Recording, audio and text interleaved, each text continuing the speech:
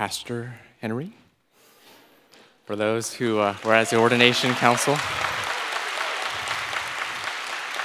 we appreciate the Lord allowing Pastor Henry to be one of our shepherds. Let us continue now with scripture reading. Passage this morning is from Revelation chapter 2, verses 1 through 7. It's the last book of the Bible, so if you want to flip to the very end, if you're using the Blue Pew Bible in front of you, you can find the passage on page 1028, Revelation chapter 2. And as you flip there, may I remind you that the Word of God is powerful. It does not return to Him empty, and it will succeed in the purpose for which He sent it. The Word of God is active and living, discerning and judging the intents and thoughts of our hearts. Would you please rise then for this reading of God's holy and inerrant Word? Revelation chapter 2, starting in verse 1. To the angel of the church in Ephesus write, the words of him who holds the 7 stars in his right hand, who walks among the 7 golden lampstands.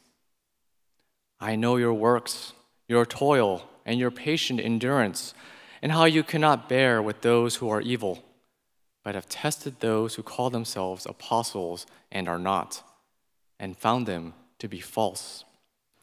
I know you are enduring patiently and bearing up for my name's sake, and you have not grown weary. But I have this against you, that you have abandoned the love you had at first.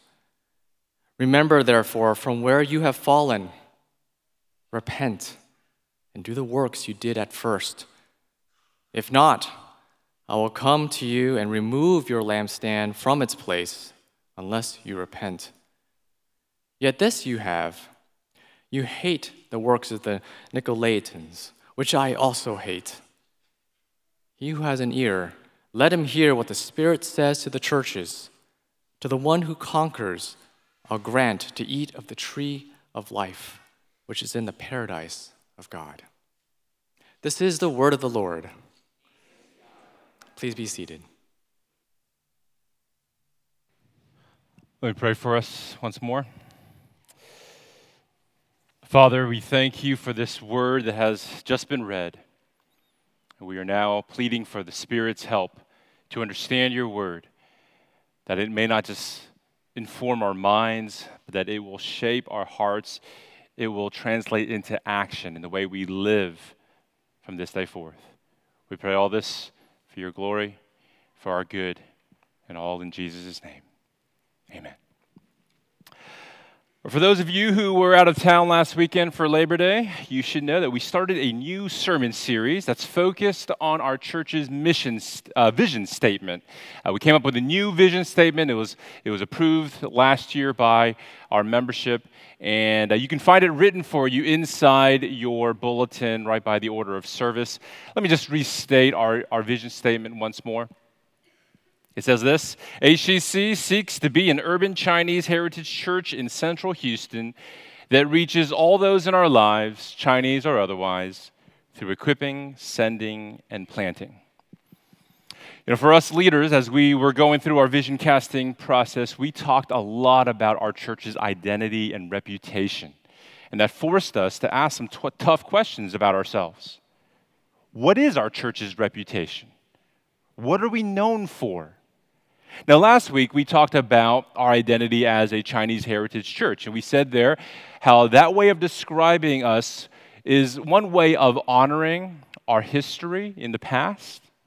At the same time, it describes an important ministry in the future to the immigrant Chinese community, but also it leaves open the future, since we don't know what the future holds for ministry to the first generation Chinese diaspora here in Houston.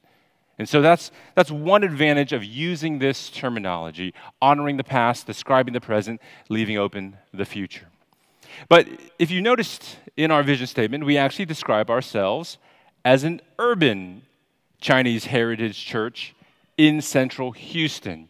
So this morning our focus is on the particular locale of this local church, where God has situated us. And the question is, what is our reputation in the eyes of those who live, work, and play in the neighborhoods and key institutions around us? What are we known for? Now, I know some might argue that churches shouldn't care about their reputation. They shouldn't care about being known for something. I mean, who cares what others think? We should only care about what God thinks. Well, it's definitely true that our greatest concern ought to be what God thinks. His view of us should hold the greatest sway over us. But does that mean that his opinion is the only opinion that matters? I agree that we should care most of all what God thinks, but only what God thinks? Because as his witnesses on earth, as God's ambassadors, the church is called to represent him. So actually, we should care what others think about us because it reflects upon the one who sent us. The church's reputation shapes how the general public views God and God's reputation, which of course is our greatest concern. So we only want a good reputation because we want others to know and to love our great God. That's why this is important. But, I think I understand why some people bristle at the idea of focusing so much on our church's reputation, talking about, what do people think about us and how does the world perceive us? I understand why some people have a hard time with that conversation because to them it sounds too much like a marketing strategy. I know there's a legitimate concern over using our reputation as a brand in order to market ourselves to the world. And if you're surprised that happens, it's actually not uncommon at all. Churches do this. Come to our church. We're a teaching church. By that, they typically mean they're really into Bible study. They're really into theology, unlike some other churches. Or come visit us. We're a seeker-sensitive church, meaning that they're really focused on outreach and creating this warm, inviting space for unbelievers. Or join us. We're a family-friendly church. We're a church for young adults, meaning that they're targeting a specific demographic. And friends, hear me out here. It's not wrong to care about teaching. It's not wrong to be seeker-sensitive or to be family-friendly. That's not the concern here. The concern is when churches try to position themselves over against other churches by emphasizing their uniquenesses or their strengths. I'd actually argue that the most prominently featured aspect of a church should not be what makes them stand out from others, but should actually be what they share in common with all other churches. That they preach the gospel of Jesus Christ, and that they make disciples of all nations. They make disciples who love God and who love their neighbor. You would hope that every church would want to be most known for that. So I agree that we shouldn't talk about our reputation in the context of identifying uniquenesses that we can then go and market ourselves and use that to convince you to drive past all these other good churches just to come to us. Friends, that is not what this conversation about our reputation is about. What this conversation is about being aware of where God has placed us in this city. In central Houston, near so many key institutions that draw so many people who need Jesus. And the question is whether lost people around us even know we exist as a church or know that we are here for them. What good is a lighthouse if ships lost at sea can't see its light? What good is a shelter in a winter storm if travelers don't even know it's there? Or don't even know its doors are actually open and that warmth and refuge are available for them inside? Do we have a reputation in our community as a place where rescue and salvation can be found? I mean, just think, for example, I truly do wonder, would all of those new neighbors and new families moving into that community of newly constructed homes right across the street, I really wonder, what do they think of us? What is our reputation in their eyes? do they even, they know we exist. When they drive out of their community, they see us immediately. But do they know that we're here for them? Do they know what kind of message or ministries or community that they could find here? And you could ask the exact same question to all of those who work in the Med Center, to all those who study at Rice or study at UH. Do they know who we are as a church? Do they know what we stand for? Do they know how they could be blessed with gospel and gospel community if they were to join us? Do they know that? That's why we're raising these questions of identity and reputation, because we want to be a local church that makes a gospel impact on its locale. That's the vision of our church as it pertains to where God has placed us and to the kind of reputation we hope to develop in our community. And so that, my friends, is why we are in this morning's text here in Revelation chapter 2, verses 1 to 7. I hope you have your Bibles open and you're following along, because here we find a letter written by Jesus himself to an urban church that's situated in a major city in one of the most prosperous provinces of the Roman Empire. We're talking about the city of Ephesus. It boasted a large population. It housed the Temple of Artemis, which was one of the 7 ancient wonders of the world. The city also had a huge seaport, and so that means that any trade or goods going to and from Asia had to go through Ephesus. That sounds, if you think about it, a whole lot like Houston in many ways. You've got a major city in a prosperous state, a large population. Some of the biggest houses of worship known in the world are located here in our city. And of course, we've got a huge seaport that's shaping much of our economy and much of our global influence. Now, we know a lot more about Ephesus. We know that Paul, the Apostle Paul, spent 3 years there building up the church. By the time he left, Scripture says that he had elders in place who were there to shepherd the flock of God, and he charged them to look out for wolves, look out for false teachers who might try to creep into the flock.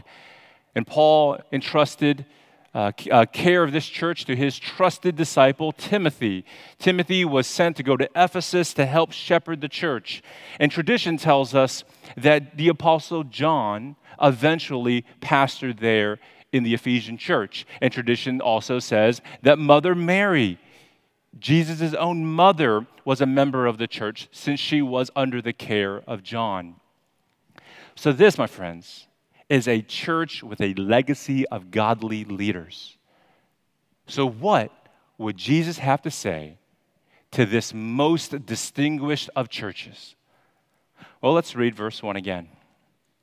Verse 1, to the angel of the church in Ephesus write, the words of him who holds the 7 stars in his right hand, who walks among the 7 golden lampstands. This is identifying who's writing this letter, which we know is Jesus.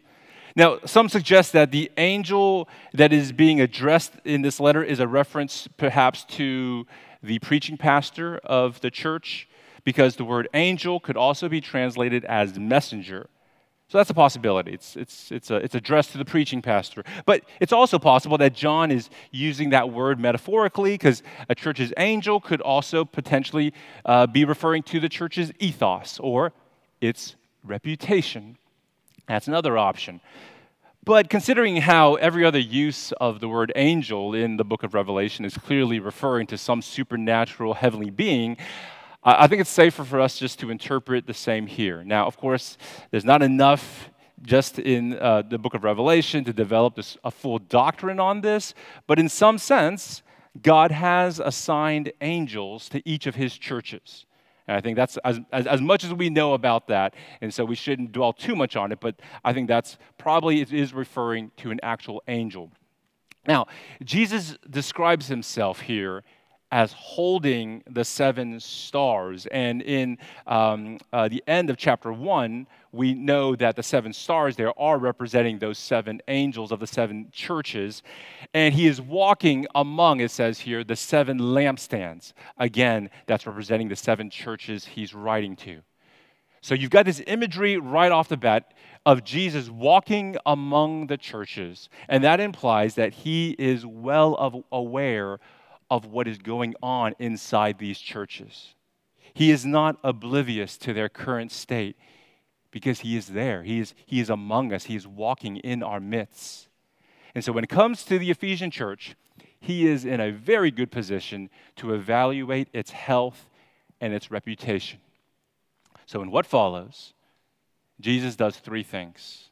First, he commends the church for four things that they are known for. Second, he condemns the church for one major thing they've abandoned. And third, he charges the church to rightly respond and to recover what they lost.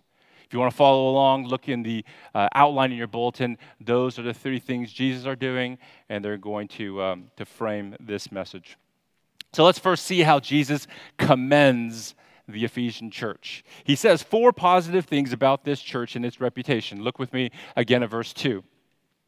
I know your works, your toils, and your patient endurance, and how you cannot bear with those who are evil, and have tested those who call themselves apostles and are not, and found them to be false.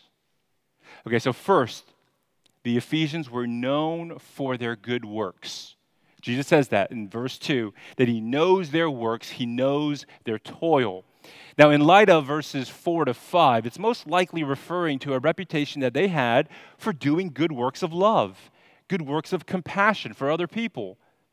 But as we're going to see, this was a reputation more descriptive of their past than of their present. Something has been lost. Now, second, they were known for their patient endurance. Jesus says something very similar in verse 3. Verse 3, he says, I know you are enduring patiently and bearing up for my name's sake, and you have not grown weary. Now, what exactly were they patiently enduring? Well, from the context, you can see that they were enduring the increasing pressure brought about by the godless culture around them and false teachers within them. They were enduring the pressures from without, from the culture, and the pressures from within from false teachers. And that relates to the next two commendations. The third thing they were commended for is they were known for their hate of evil. Jesus says in verse 2 that he knows how they cannot bear with evildoers. And then later in verse 6, he mentions how they hate the works of the Nicolaitans. Now, we don't know much about the Nicolaitans. The only other mention of this group is found later on in chapter 2 in verse 15. And that's when Jesus is addressing another church, the church in Pergamum. There, the context tells us it mentions things like idolatry, it mentions sexual immorality, and so it's likely that the teaching and the practices of the Nicolaitans endorsed a godless moral permissiveness, especially when it came to issues of human sexuality. Well, the Ephesians were having none of that. They were not caving in to any of those cultural pressures coming from without. They were enduring patiently. Now that leads us to the fourth thing the church was known for, their orthodoxy. They were known for their sound doctrine. Their works, their toil, their effort was primarily directed at maintaining doctrinal purity in their church. Verse 2 says that instead of bearing with false teachers, they, quote, they tested those who call themselves apostles and are not, and found them to be false. These teachers creeping up in the church were claiming to be apostles, claiming to be those sent by God himself. But the Ephesians had a keen ability to detect false teaching, to identify false teachers. As we mentioned earlier, Paul had exhorted them to watch out for that. He exhorted them to watch out for wolves who will seek to creep in to destroy the flock from within. And it's clear that they took his warning seriously. This, my friends, was a church known for its vigilant attitude towards maintaining doctrinal purity. Decades later, Ignatius, an early church father, he wrote a letter to the Ephesians where he expressed encouragement over a report that he had heard about the church. He heard about how certain heretics had passed through Ephesus hoping to gain a following, but they were unsuccessful and they left, unsuccessful in gaining a hearing among any of its members. These Ephesians, they had a nose for smelling out doctrine. They had a nose for smelling out bad theology and preserving what is good and sound, what is healthy. Well, friends, I think the same could be said of us as a church. I think we have a reputation as a church that cares about theology. I mean, some of you, on your own initiative, formed a book club to read through Calvin's Institutes. I mean, what? I didn't tell you to do that. You guys are wanting to read through. I haven't even read through Calvin's Institutes. That's amazing. That only happens in a church known for its doctrine. And on top of that, our theology would be viewed as conservative in relation to many of the permissive teachings and trends regarding human sexuality that's prevalent today. I think if you're with us long enough and you hear us teaching and counseling, you're going to get that sense. And so like the Ephesian church, I think we're known for standing firm on sound orthodox doctrine and at the same time rejecting Nicolaitan teachings and practices that are sexually and morally permissive. Now, whether people think that's a good reputation or not is a whole other question, a whole other matter, but I think it's a fair description of us as a church. So I do see a lot of parallels between us and this first century Ephesian church.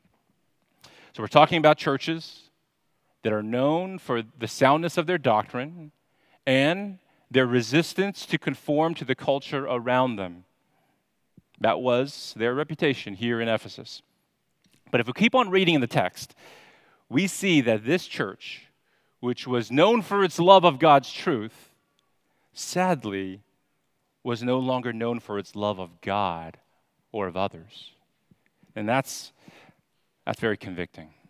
So let's hear what Jesus has to say in verse 4, as here he shifts from commending to now condemning. And he condemns the Ephesian church for abandoning their first love. Verse 4 says, "But I have this against you, that you have abandoned the love you had at first." So this church started off in love with Jesus. Their hearts were filled with joy as they received the grace of the gospel. They knew Jesus as the one who died for their sins, who reconciled them to God. And that love for Jesus initially translated into love and good deeds for those that were around them. They had this reputation for doing good deeds in the past. But at some point, they abandoned the love they had at first. Likely, it was because of all that pressure that they were enduring. Pressure coming from the outside, from the culture, pressure coming from the inside, from false teachers, and those pressures forced the church into a more defensive posture. And they were building up for themselves a reputation as defenders of the truth, which of course is good.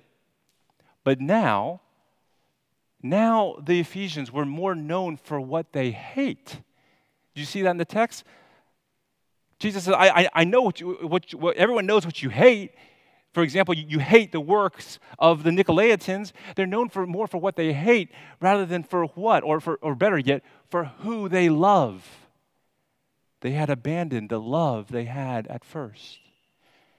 And church, I think we need to ask ourselves some tough questions here.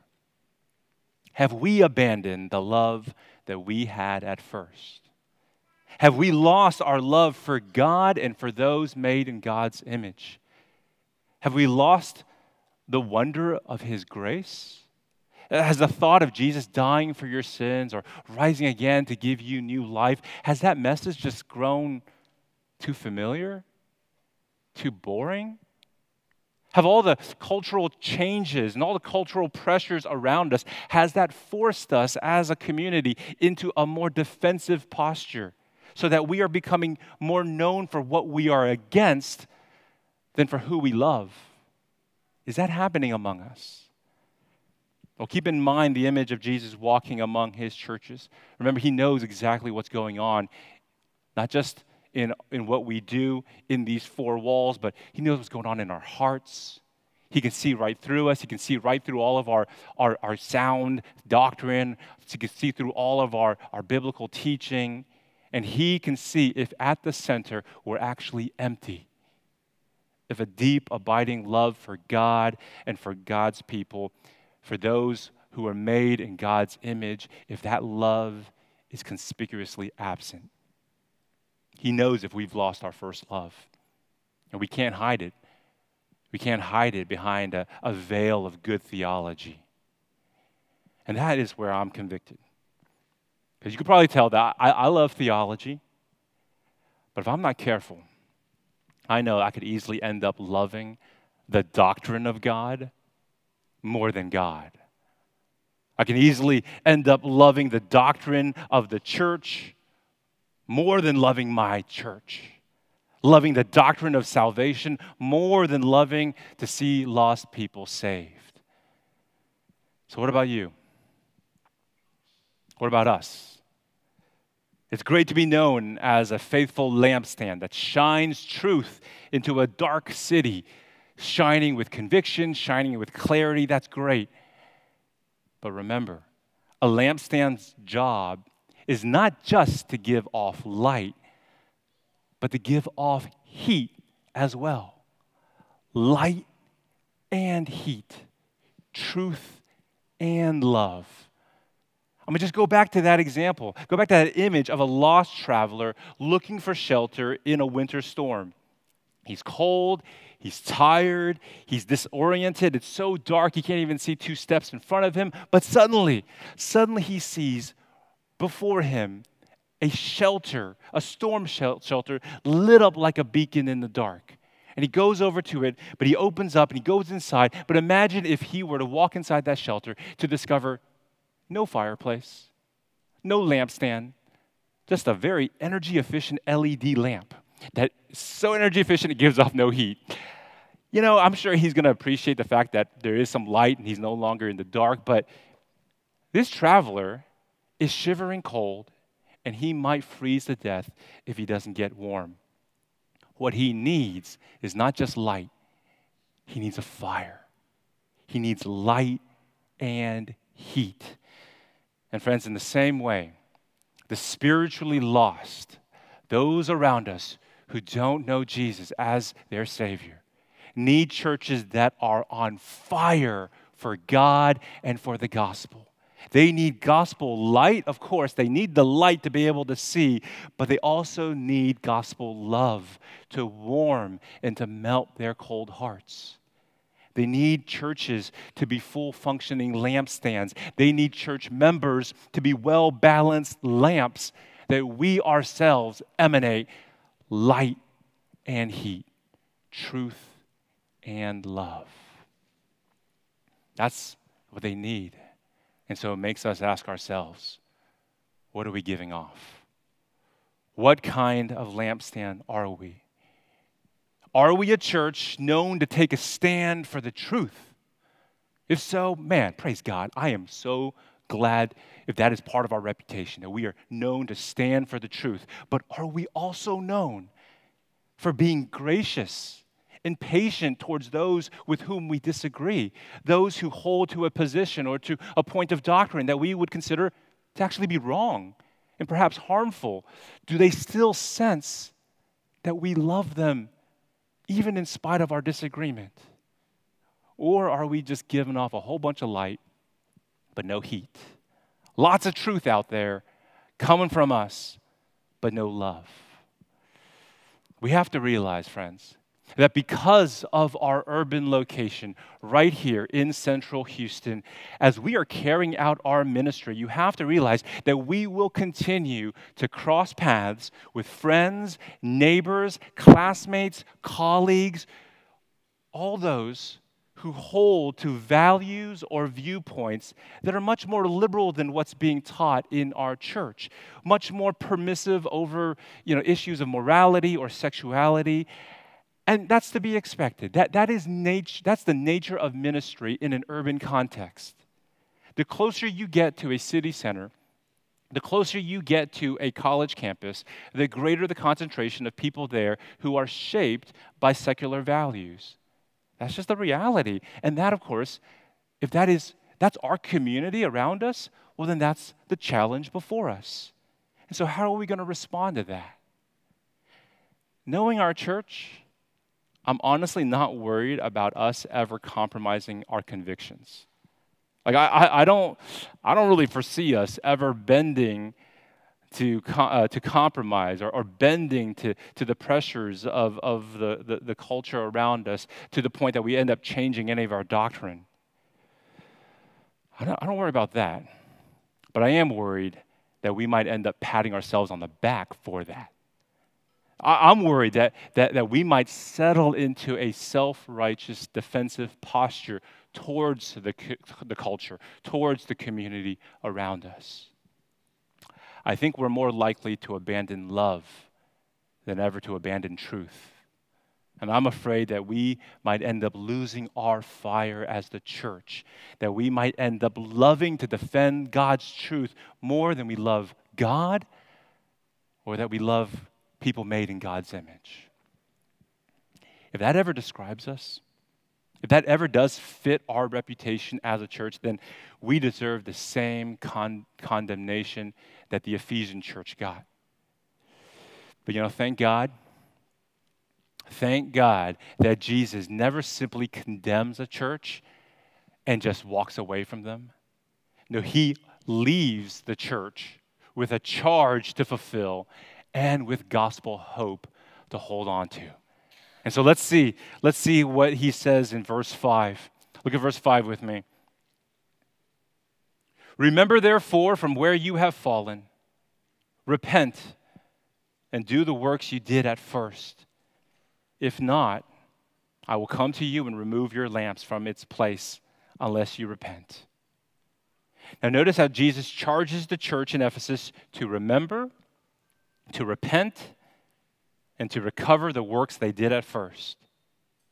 First, they are to remember from where they have fallen. That means remember the heights of love that you once had with God, and for others. That love that they experienced at their conversion. Remember those loving good deeds that you used to be known for? Remember that? Remember the love that you had for your Savior, the love you had for the salvation of others around you? Remember that. And the whole point of remembering the heights from where you have fallen is so that you might finally open up your eyes to recognize the sad state that you're in, not so that you can therefore fall further into a state of despair and just beat yourself up over it, but so that you can now get up and turn around and return to your first love. And that leads, of course, to the second charge, the charge to repent. They are to remember, and then they are to repent. And to repent, biblically, simply means to turn around.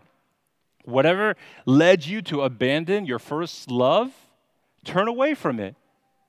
Turn away from whatever is stoking your fears, whatever is stirring up your anger towards the larger culture around you, whatever is making you more defensive and less compassionate. Turn away from that. If that's what you're watching on TV, if that's what you're reading on your phones or in the news, whatever it is that's simply just stoking your fears, stirring up anger, turn away from it.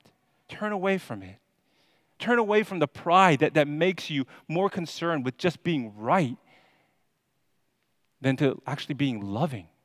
Loving your friend, loving your neighbor, especially the ones with whom you might disagree. And the third charge, of course, here is to recover. Jesus says to recover the works you did at first. Now, for the Ephesians, that would mean redoing whatever those good works of love that they were previously known for doing. Go back to doing that again. And for us, what that would mean would be to recover and to redo the kind of works that we as a church have engaged in the past that beautifully displayed loving compassion to our community. And there are tons of examples of things that as a church we have done in our past. I mean, just consider how for even just the last 2 years, because of the pandemic, it has significantly disrupted our ministry to the kids and to the families over at Shern Elementary. We haven't completely abandoned ministry there, but of course it has been diminished by a lot of the restrictions. And so we now have a great opportunity to recover and to redo those good works of love that we've been doing over the years. Let's not forget about that. I know many of you have not forgotten, and I want more of you to know the good works that we have done at that elementary school and among those families so that we recover and redo those works again. Or consider how we have been stewarding our building, this facility that God has given us, how we have been stewarding it in the past to serve our community. I mean, we've opened up this building for ministries in order to serve families in our community, like our former childcare program that we used to run in this building. And even presently, we use the building to open it up to host outside ministries, like right now, Thursday mornings, hosting community Bible study here in this building. So as you know, I've been telling you guys, we're going to be rolling out very soon plans for our upcoming building project. I just want you to know that on the forefront of our minds is how we can use any new or any renovated facilities to be a blessing to the community around us. Creating new space for recreational ministries, sports ministries that can be opened up to the public. Creating more space to host outside ministries, or even perhaps to even host new emerging church plants, giving them a space to gather. Or we batted around ideas like designing space, because right now we don't have any storage space, but if we had more storage space, we could serve as a food pantry for the needy, or as a resource pantry for foster care families. Those are all great ideas that show love and they show compassion to our community. And there are so many ideas like that, so many new and exciting possibilities for serving our community, all because of this upcoming building project where we get to dream big together. So whatever we build, we want it to reflect well, not just on us, but of course on God and His reputation in the eyes of our community. Now notice Jesus' warning at the end of verse 5. If they don't recover these works, if not, I will come to you and remove your lampstand from its place unless you repent. So if they don't restore love to its central place in the life of their church, if they don't repent and begin to function like a lampstand that bears both light and heat, truth and love, then Jesus warns that He's going to come and He'll remove their lampstand. He's going to exert His right as the Lord of the churches to remove a church. He's done it before. There are plenty of buildings out there that have all the trappings of a church. You might drive by and think it's a church that once shone light, it once emanated heat, but no more. It's not a church anymore. So let's heed this warning. A lampstand that no longer gives off heat, that cannot warm or melt a heart, is a lampstand that will soon be cast aside. That doesn't mean individual members of a church will lose their salvation. That's not the case. But it does mean that a church's doors could easily close. We can't take that for granted. But Jesus, as Jesus mercifully always does, He leaves us with gospel hope and a promise. So look with me at verse 7. He who has an ear, let him hear what the Spirit says to the churches. Because there's hope here. Those who have ears to hear, let us hear what the Spirit of the Lord is saying right now. That means if you are feeling convicted, if you are beginning to realize that you have actually abandoned the love you had at first, well, friends, don't shake off that conviction. If that's what you're hearing, don't shake it off. If you have an ear to hear, then listen. And listen especially to what Jesus says about the tree of life here at the end of verse 7. To the one who conquers, I will grant to eat of the tree of life, which is in the paradise of God. Now that, of course, is an obvious reference to the tree of life found in Genesis chapter 2, right there in the middle of Eden. It functioned, it's mentioned later on again here at the end of the book of Revelation in chapter 22. We're told in chapter 22 of Revelation that this tree of life will show up again. It's going to be located right in the city center of the new city of God that comes down from the heavens onto a new creation, the New Jerusalem. You see, in the first creation, we're told that the way to the tree of life was blocked. Blocked because of Adam's fall, blocked because of human sin. But in the new creation that is coming, that barrier is gone. How? Because a conqueror called Christ has torn down that barrier through his death and his resurrection. And if you don't know this conqueror, if you don't know Jesus and the love of Jesus, if you never experienced a love for him, then I urge you to come to him today in repentance. Receive him as your Savior. Discover for yourself that in him, you yourself are called a conqueror, more than a conqueror, and you will be granted to eat of the tree of life in the paradise of God. That, my friends, is the good news of the gospel, and that is the message that we ultimately want to be known for as a church. So let me end by asking the same question I began with. What is our church's reputation? May we be known for a deep love for our Savior, a genuine love for people, and a fiery passion to emanate truth and love as an urban Chinese heritage church here in Central Houston. Let's pray. Father, we talk this morning about our church and its reputation because ultimately we care about yours. And we want your name to be great, to be known as great among all those in our lives. And so we pray that you keep us conscious of how we are being perceived so that we may be faithful as your witnesses, as your ambassadors. And may we recover the love that we had at first. May we recover those deeds of love that emanated from us. May we not grow cold. May we not lose our fire. May you stir us up once again. We pray this all for Jesus' name. In Jesus' name, amen.